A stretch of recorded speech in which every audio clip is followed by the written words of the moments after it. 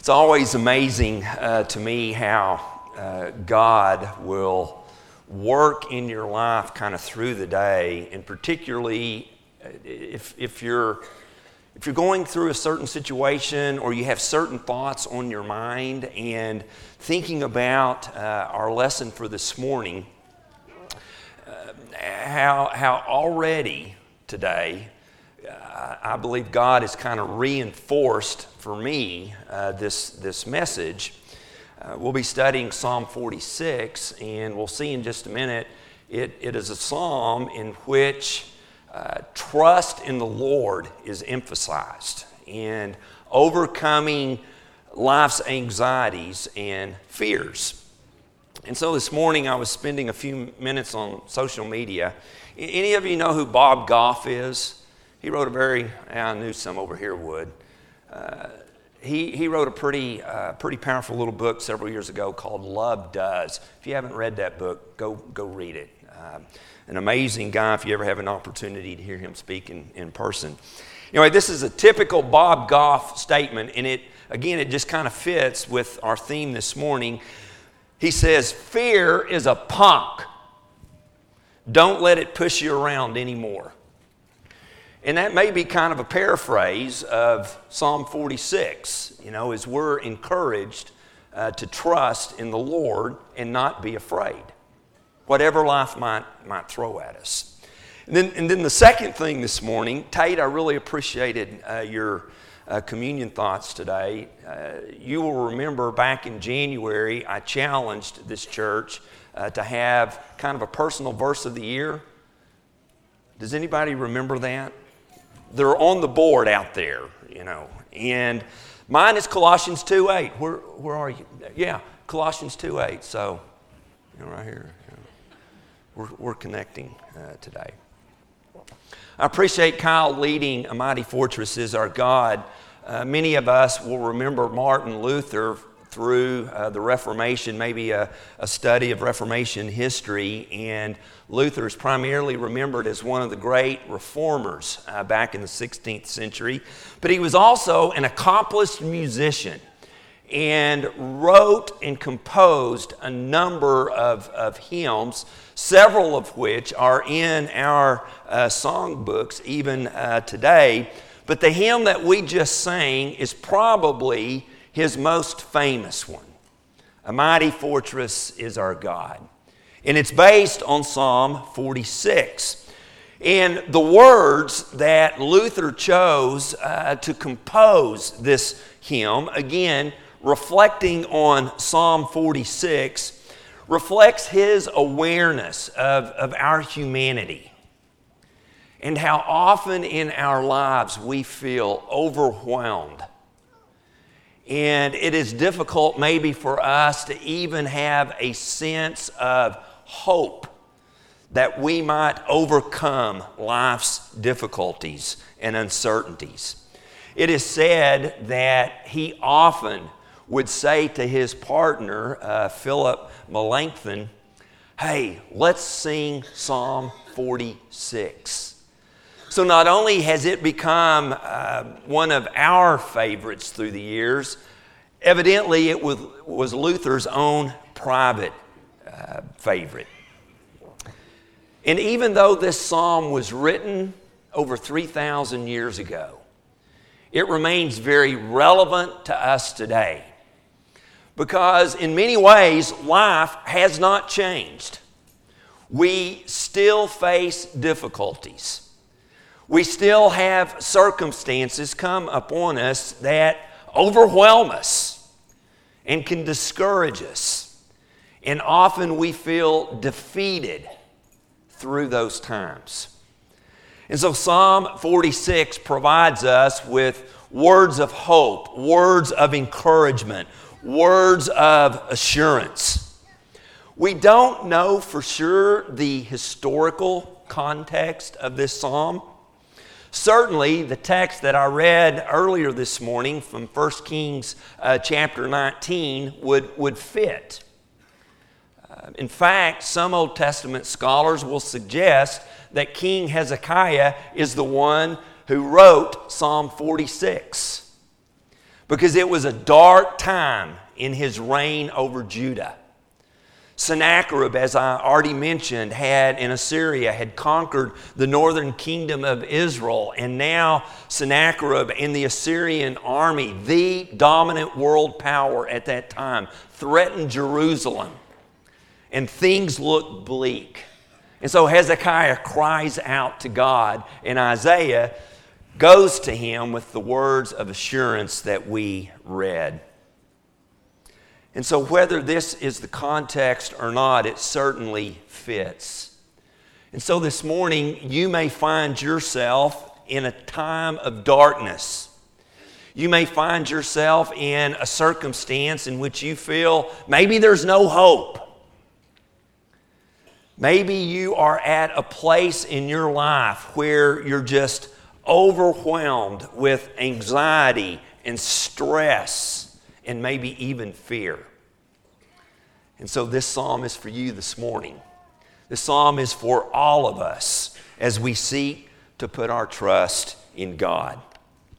It's a very easy psalm to outline. If you'll notice at the end of verses 3 and 7, you probably see a little word in your margin. It's spelled S-E-L-A-H. In Pontotoc County, Oklahoma, we pronounce that Selah. Now, I don't know how you might pronounce it. And what's interesting about this is you see this word throughout the Psalms, and scholarship generally agrees it's some kind of music notation, but there is disagreement as to what it exactly means. Suggestions include a rise, or, Stephen, is the term crescendo? Are you impressed that I knew that musical term? Yeah. Or it may indicate kind of the opposite, a pause.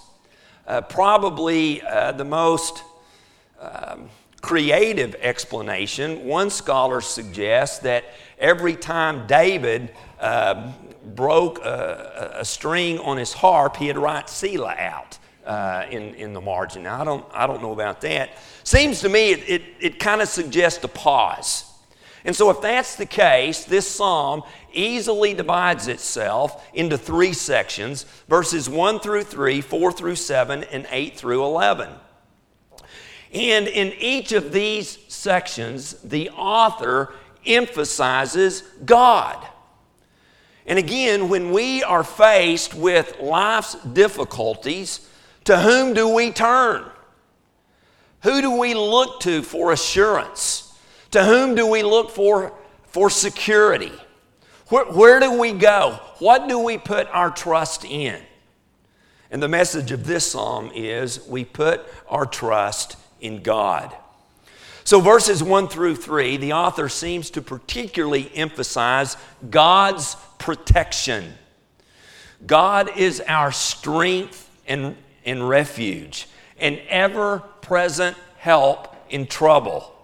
Therefore, we will not fear, though the earth give way and the mountains fall into the heart of the sea, though its waters roar and foam and the mountains quake with their surging. The psalm begins with the author emphasizing 3 things about God. He says, first of all, God is our refuge. A word that we see consistently applied to God throughout all 150 Psalms. The words suggest a stronghold, a safe place, a secure place. You know, if you live in Oklahoma, you have a safe place to protect you from tornadoes. For the writer of this psalm, God is that safe place. God is that safe room where we are to go when danger threatens. But He's also our strength. And there's really no other way to define that word. I mean, it just suggests what our word strength suggests. God is strong. God is mighty. God cannot be defeated. We can trust in Him. But then the writer also says that He is an ever-present help in trouble. And we don't find this phrase as often as we find the other two words attributed to God. Ever present, we would say 24/7. It doesn't matter what time it is. It doesn't matter what day of the week it is. God is available. And the word translated help there is a difficult word to translate into English. Because we might get the idea, if we have a helper, it is someone who assists us in some way. Well, God assists us, but that's a different word and a different idea. This word means that we find ourselves in a situation where we cannot save ourselves. And so God intervenes and does for us what we cannot do for ourselves. And so in that sense, He helps us. He rescues us. He saves us. And so this first section concludes with this idea. Consequently, we have no reason to be afraid. But then in verses 4 through 7, the writer, the thought kind of shifts from God's protection to God's presence. Twice in this section, the writer emphasizes God being present among His people. It begins this way: there is a river whose streams make glad the city of God, the holy place where the Most High dwells. God is within her. She will not fall. God will help her at break of day. Nations are in uproar, kingdoms fall. He lifts His voice, the earth melts. The Lord Almighty is with us. The God of Jacob is our fortress. Psalm 46 is often also referred to as a Psalm of Zion. It's the first of about 8 to 10 Psalms in which one of the themes being emphasized is Jerusalem, and God choosing Jerusalem as His place of residence. During the time of David, the tabernacle. Upon David's death, Solomon then built the temple. And so the significance of the temple in Jerusalem being symbolic of the presence of God. And so the writer here is reflecting upon that fact, that Jerusalem is God's town. Sort of like Russell Westbrook used to be, Oklahoma City used to be Russell Westbrook's town. It's not that any longer, you know. But the point here is God never left the city. God was within her. God protected her. And so God's presence is realized by providing for the city, the protection that we've just discussed in verses 1 through 3. And the refrain that we find in verse 7 and the refrain that also occurs, the same thing in verse 11, also emphasizes the relationship. He's the God of Jacob, emphasizing the covenant relationship that God has with His people. So God's protection, God's presence. And then in verses 8 through 11, the writer emphasizes God's power. Come and see what the Lord has done, the desolations He has brought on the earth. He makes wars cease to the ends of the earth. He breaks the bow and shatters the spear. He burns the shields with fire. He says, be still and know that I am God. I will be exalted among the nations. I will be exalted in the earth. And again, the refrain that closes, the Lord Almighty is with us. The God of Jacob is our fortress. In these final verses, the writer illustrates God's power, illustrates God's strength, how He is undefeated, so to speak. No one can stand before God when He exerts His power. He emphasizes God is in control, that God desires peace. And I think even if it's subtly, He emphasizes a glorious future, that certainly awaits us. But he does something interesting in the closing verses here. He shares 4 imperatives or commands to the audience or to those who would sing this particular hymn to kind of drive home this point of who we are to put our trust in. The first one is come. It could also be translated as go. Now, why do we come or why do we go? Well, the second imperative is to see. And the word that's translated see there has the idea of looking, of investigating, even upon investigation to perceive some things. And I kind of like the older translations. It chooses the word behold. Now that's kind of an old word, but it really, for me, captures the idea of what the writer is saying here. Behold, look, perceive, understand, know what God is doing among you. And then perhaps the most famous little phrase from Psalm 46, be still. There's the third imperative. One modern paraphrase says, stand at attention. I mean, God is trying to get our attention. And when we are still, when we stop what we're doing, we are then to look, to continue this process of recognizing, admitting, acknowledging, even the idea of confessing who God is and the fact that God is in control. So we have this beautiful psalm in which trust in God is emphasized. And the writer drives that point home by emphasizing God's protection, His presence, and His power.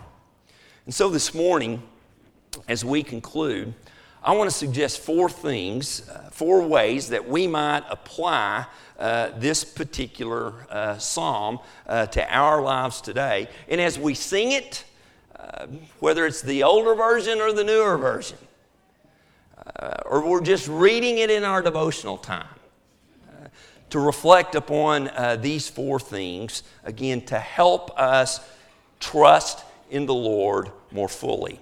Number 1, seek to know God better. 2 or 3 times throughout this psalm, the implication is to know God, to inspect God, to investigate God. And we can do that a number of ways.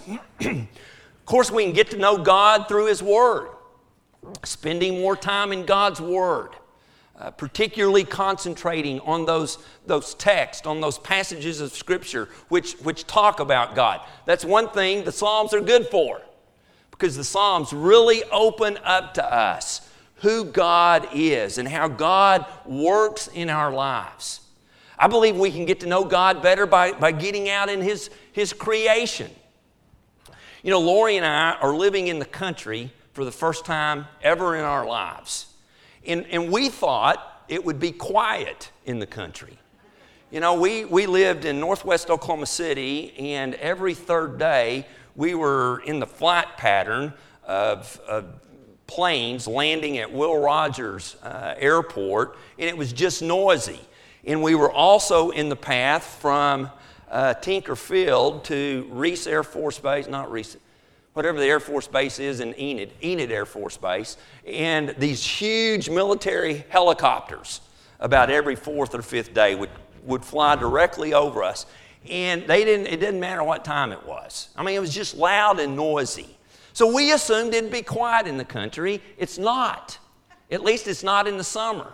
And so one of the things that we enjoy doing is sitting out in our little screen porch late at night and listening to the frogs and the crickets and the coyotes and everything else. I mean, Lori will occasionally say, I wonder what that is making that noise. Well, I don't know.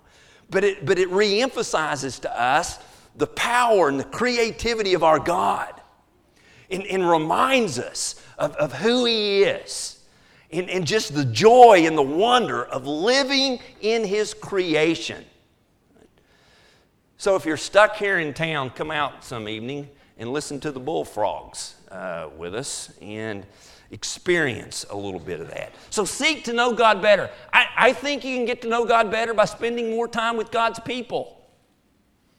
Taking advantage of the times that we have to be together.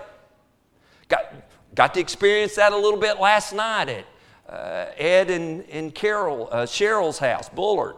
Had a wonderful fish fry. In fact, Audie said, if you want to be invited to the fish fry, you need to be in the men's Wednesday night class, you know. And I just was fortunate. I'm not in that class, but I guess I'm the preacher, so they invited me to be there. Take advantage of those opportunities. I mean, that's one of the things we want to accomplish through our life groups, is just spending time with each other and getting to know each other better and experiencing God through each other.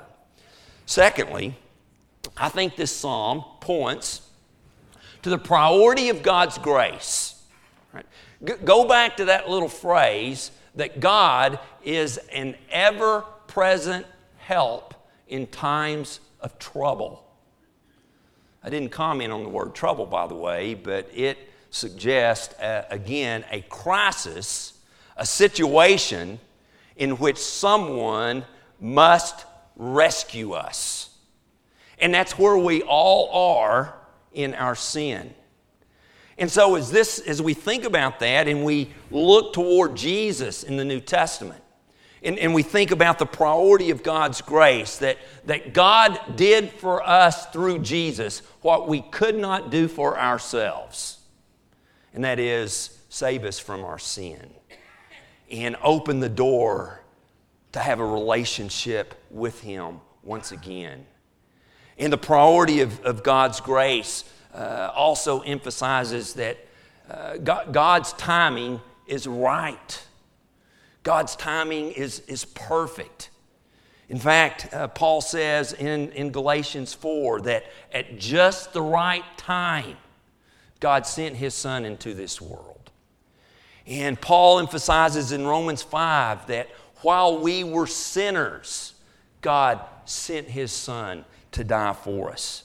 And so as we read through this psalm and we reflect upon God's protection and God's presence and His power, thinking of how Jesus brings all of those together and does for us what we cannot do for ourselves. Number 3, go back to verse 10 and let's think for just a moment about this little phrase, be still.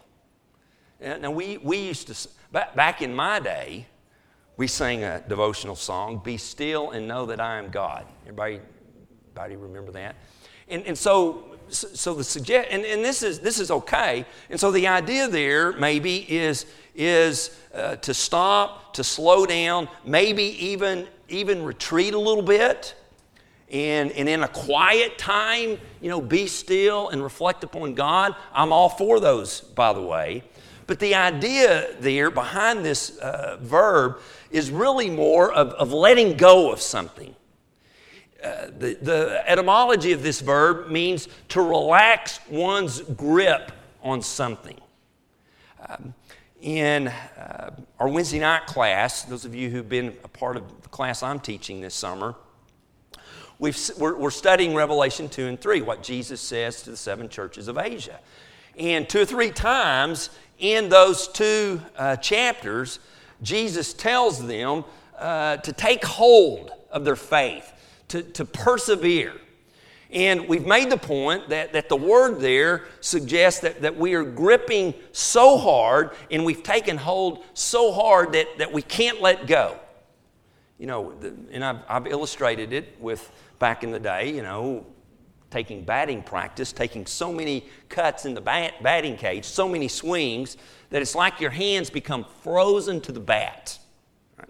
Well, this is kind of a different idea. It's the idea of stopping, of halting. God is trying to get our attention, but whatever it is that we're holding on to, rather than God, let go of it. And so what might that be in your life?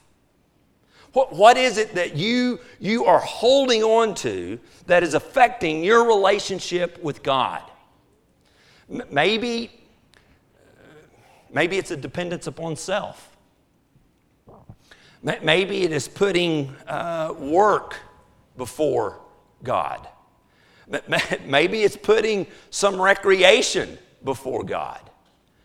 Maybe it is some habit that is detrimental to your relationship with Jesus. And so God is saying, step back, let go of that, trust me.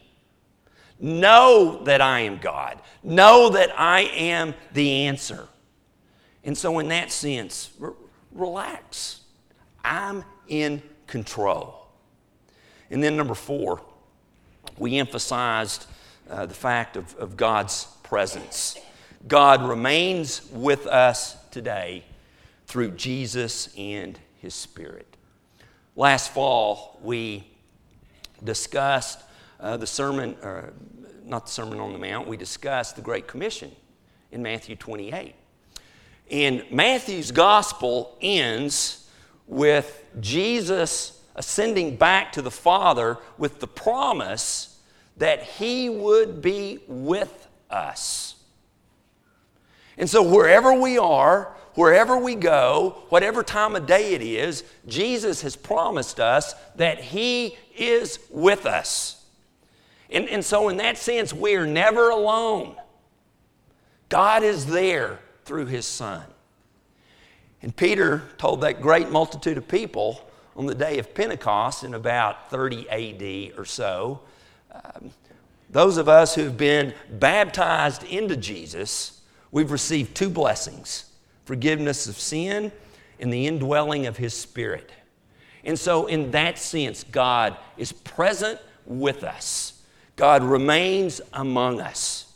And so just because this psalm was written again over 3,000 years ago, God remains with His people. As I was preparing this lesson this past week, I came across an article. It's 1 year old. It was written by a man named Neil McCarthy. It appeared on Forbes.com on June 29th, 2018. And the article was based on a recent Gallup poll. And the title of the article is simply "The Institutions Americans Trust Most and Least in 2018. The article begins this way: "The issue of trust has been increasingly called into question in this era of fake news. And even though 'In God We Trust' is the official motto of the United States, some might be forgiven for thinking trust has fully eroded in 21st century America." And so again, Gallup asked Americans about their confidence level in 15 societal institutions, and only 3 of the 15, based on this survey, received more than half support from the general American population. The military at 74%, small business at 67%, the police at 54%. Those are the only 3. All right. The presidency, 37, Supreme Court, 37, medical system, 36, banks, 30, and on it goes down. Television news, 20. What was interesting to me, the church, or as they put it, organized religion, received only 38%. Now, I would imagine among those of us who profess to be Christians, that would certainly be higher, right? But it does suggest where the general population is. And I would, of course, go so far to say the message of this psalm is we don't put our trust really in any institution. It's in our Creator, and it's in our Savior. That's where our trust belongs.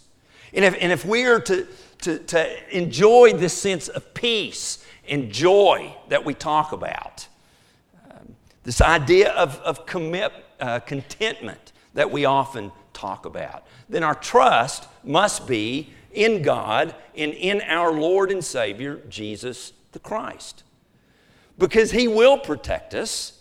He is present among us and within us. And He does provide. And He is powerful. And man, we could keep going with just words that begin with the letter P to emphasize how powerful and how wonderful our God is. And so this morning, again, the question is pretty simple. I mean, who do you put your trust in? Is it an institution? Is it self? Is it someone else? Or is our trust first and foremost fully and completely in God, our Creator? And being assured of that and understanding what God has done through His Son, Jesus. Who are you trusting this morning? I think we're going to sing the greatest commands. One of the neat things about this song is we're singing Scripture. Every single part is based on a text from God's Word. And it emphasizes our love for God. It emphasizes our love for each other. It's a perfect invitation song. We are here to support one another as we encourage each other to put our trust in God. If you need to respond this morning, we're here to encourage you, to pray for you. Please come while we stand and sing.